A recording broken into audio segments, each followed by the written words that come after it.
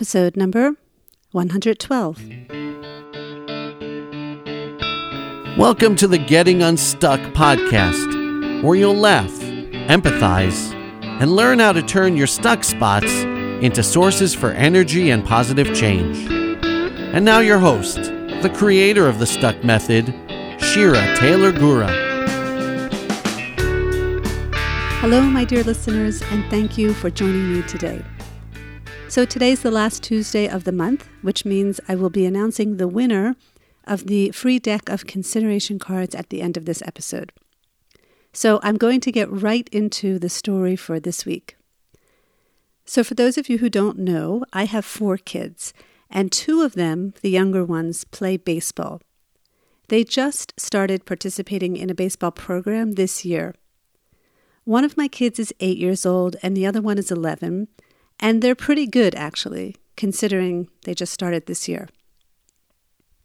And so twice a week, on Mondays and Thursdays, I take them to their baseball practices, which is about 20 minutes away. It's a joy and honor to take them, really. I love watching their practices, and I love watching their games, and their coach happens to be American. Don't forget, I live in Israel where baseball really isn't played much at all. And the coach happens to be a really, really nice guy and a great coach. So it's a wonderful thing all around, and I'm super grateful that my kids have this opportunity.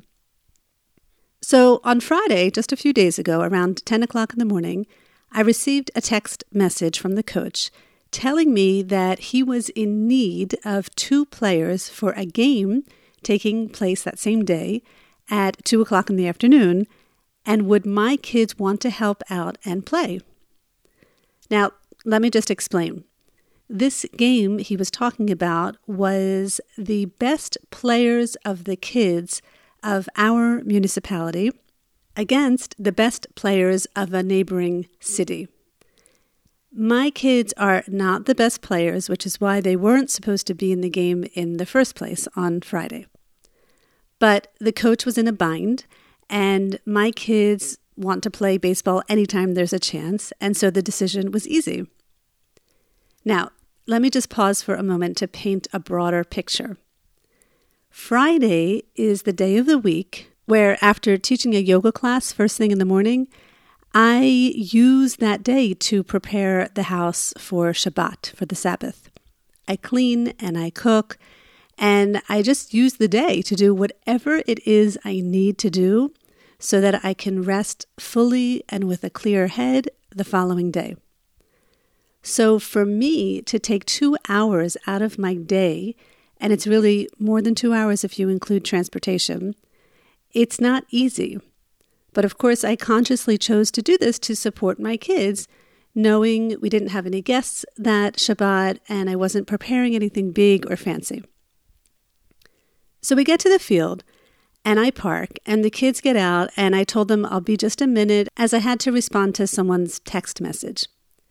And as soon as I finished with that message, I get out of the car, and I walk over to the field, and I see my younger son, the 8-year-old, running towards me. It looks like he's hysterically laughing, but actually he was hysterically crying. He was practically hyperventilating. I couldn't understand what in the world he was trying to tell me. For the life of me, I had no idea what could have happened within just 2 seconds. So once I helped calm him down, I understood the cause of his upset. He was told he wasn't going to play in the game. And I said, "Who said you're not going to play in the game? Louis?" Louis is the name of the coach. And he nodded his head, no. "So who?" I asked. And I pointed to some guy that looked familiar, and he nodded his head again, no. And then I pointed to the only guy left, and he nodded yes. And then I wanted clarity, because this just made no sense. We were asked to help out. They needed 2 more players to have a full team. Why would they not want my son to play?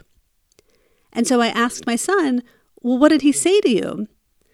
And through his tears, he said that guy told the kids the batting lineup and who was playing which position in the outfield, and my son wasn't included in either of those lists. Now, not only did this make absolutely no sense whatsoever, Shira Mama Bear was furious. And I mean furious. No one should do that to a kid. No one. Everybody sitting on that bench had a role to play except my kid. And my kid showed up with a glove and a hat and a water bottle and all, and he was told he's not going to play. Why? Because he's in 3rd grade and everyone else was in 6th grade or 7th grade? Why? Because he's not good enough? We were asked to play. We were doing this team a favor.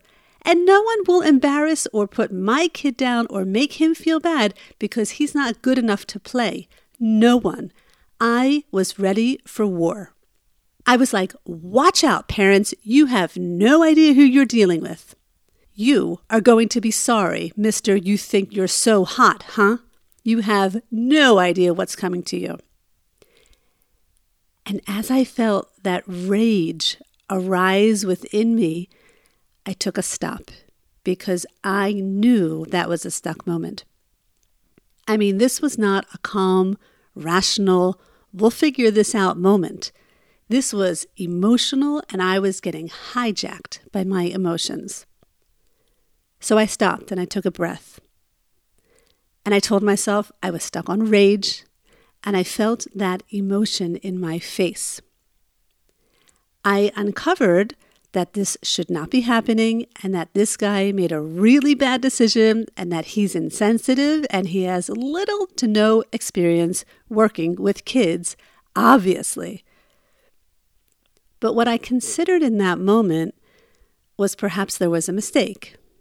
I mean, Louis, the coach who called me, wasn't even there. And rather than approaching this guy from a place of rage, I considered I could approach him with a sense of curiosity. Like, hey, what's going on here?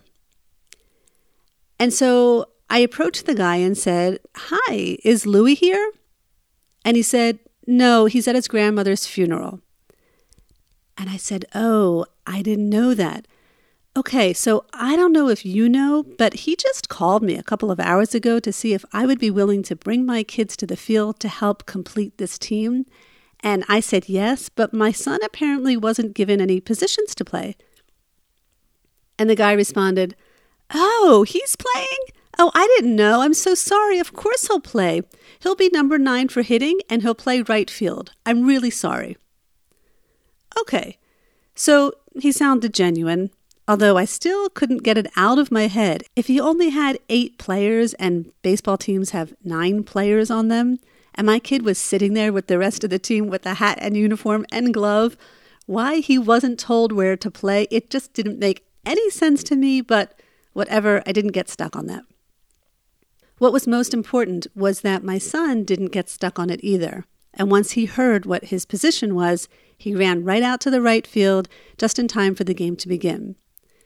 And I was relieved, both in the outcome and in that I didn't scream and let Mama Bear out, because if I had, it could have been a really ugly scene that could have been really embarrassing and totally unnecessary. And as I sat down to watch the game, I held myself in compassion for getting stuck on rage. And I also sat there in gratitude for the stuck method and having that as a tool in my life. But that's not the end of the story. Because as I sat there watching the game, I got stuck again. Not on the guy who didn't include my son in the game to begin with, but on letting Louis know what happened. I mean, my guess was Louis didn't tell this substitute coach that we were coming. And maybe that's where the lines of communication broke and what caused my son this traumatic experience, because I really believe it was traumatic for him. And I was stuck on that Louis really should know what happened so that this doesn't happen again in the future to another kid. I was like, justice needs to be done here. This was not okay what happened, and I'm the only person who can save the situation. I was really feeling like becoming a martyr in that situation. And I felt myself grabbing my phone to make that phone call or leave that message for Louis. But I noticed that was also just a stuck spot. Stuck on desire, that I had to make that phone call, that I had to tell Louie what happened, that I had to save the situation from occurring again, and doing otherwise would be irresponsible of me. But I stopped. I just took a pause. And after telling myself that I was stuck on desire, I uncovered my beliefs. And not only did I realize that I had no clue if any of those beliefs were right or not, I considered first and foremost that Louie is in mourning. His grandmother just died, for crying out loud. And I'm thinking to myself, Shira, do you really think this is the first thing on his mind? Seriously. And probably because it wasn't, there was that mix-up that happened in communication between the coaches. And I considered that I didn't need to make that phone call right then and there in that moment, but also I may not need to make that phone call at all. I considered what was the point.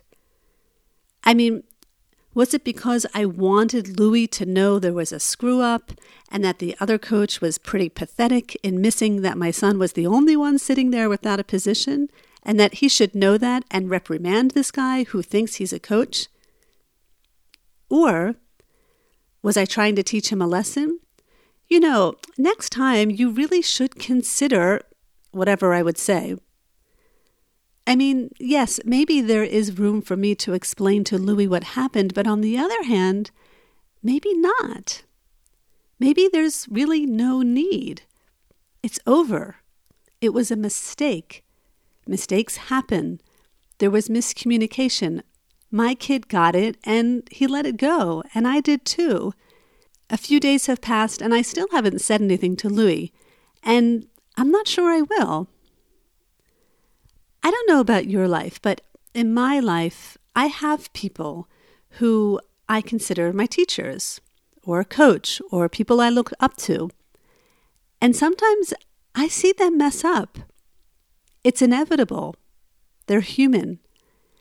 And sometimes there's a part of me that wants to say, you know, you profess this, or you always teach me it in this way, but I saw you once not really living up to what you preach. I could, but I don't, because I consider, what's the point? What's the intention behind that? To put them down? To make them feel bad? To make me feel better than them, knowing that I'm not the only one who screws up? Now, I'm not saying approaching people and expressing your opinion is right or wrong. I'm not saying either. What I am saying is that it may be worthwhile to stop and just consider, what is your purpose? And will that approach be beneficial, not just to satisfy your need to get whatever it is off of your chest, but will it really be beneficial for the other person? If you have a story right now in your mind, a stuck spot, where you feel like, yes, you need to say something to that other person, I would still encourage you to question that belief. Do you know for sure that having that conversation will be a positive action and that it will be positively received? It's just something to consider. Because it's in the future, we don't really ever know how things will unfold, do we? And again, I'm not at all advocating not expressing yourself. I'm just offering the consideration to consider the real purpose. And is it coming from a clear and pure place? What I like about this episode is the timing of it. Because for those of you who are in my group program, the Getting Unstuck and Living Deliberately journey, you know that we are just ending the first month of this 6-month program. And the first month, we delved into stillness by really focusing on bringing more stops into our lives so that we don't automatically react every time we have a thought or a desire or even a habit that we regularly do, but rather we are practicing to pause so that we can wake up to those tendencies and see what other options are available to us. It's a really powerful practice, and I think because I'm practicing alongside everyone in the group, It has definitely impacted me, and I think it really affected the way I approached the situation this past Friday at the baseball field. Instead of getting up and screaming and making a scene and doing whatever is natural to me, I just paused and I handled it from a completely different place. You know, one of the questions that I ask on my Clarity worksheets, this is a worksheet that I give to people before I coach them, I ask them if they have any needs that need to be met for them to be able to get unstuck.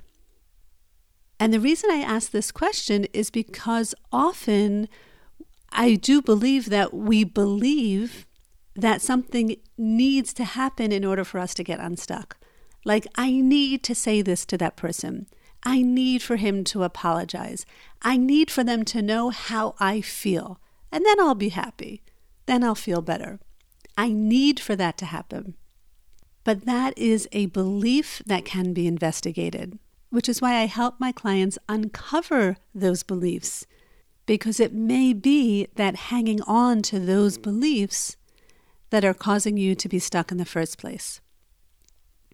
This episode relates back a bit to last week's episode where I answered Sarah's questions about having conversations with other people when you're stuck or even after you get unstuck. I think this is a really important topic and worthwhile to explore, and I am open to continuing this topic on this podcast. Because while getting unstuck is an individual process, I know that it may feel unclear to some of you about, well, what to do with that other person who is a part of your stuck story. So I will keep this subject in mind as I continue to bring you more episodes in the future. Okay, my dear friends, I'd like to now announce the winner of the giveaway for this month. It goes to Lav DM, whose subject line was episode 111. They wrote, "Thanks, Shira, for another great episode and clearly explaining how getting unstuck is all about me." That normally sounds like an egocentric attitude. However, in this case, all about me is exactly what it is all about. We have absolutely no control over another person's emotions or behaviors. That is not our responsibility. I feel relief knowing that I'm responsible only for myself. That's a lot of work all on its own. Thanks again, and I look forward to the next episode of Getting Unstuck with you. So thank you, Love DM, for taking the time to send in your iTunes review. I really do appreciate it, as it's not only great to hear from you, your review will help others find this podcast, and in doing so, it will help them learn how to get unstuck in their lives and in their relationships. So what may seem like not such a big deal to write an iTunes review can actually have a grand impact on others. So thank you so much for submitting your review, and thank you to the others who submitted your reviews this month as well. Love DM, please email me with your address so that I can send you your deck of cards ASAP. Thank you so much for tuning in today, and as always, I look forward to getting unstuck with you. Thank you for tuning in to the Getting Unstuck podcast. It is a privilege to show up each week and share a new story with you. If you would like to deepen your practice in getting unstuck in your life and in your relationships, I highly encourage you to check out the Getting Unstuck and Living Deliberately journey. It's my group program where we take the ideas of the Stuck Method and apply them to our lives in a more conscious and intentional way. Head over to my website, shiragura.com, to learn more. It's one thing to know the steps to the Stuck Method. It's another thing entirely to experience this transformation for yourself. Please consider checking it out. I'll see you next week.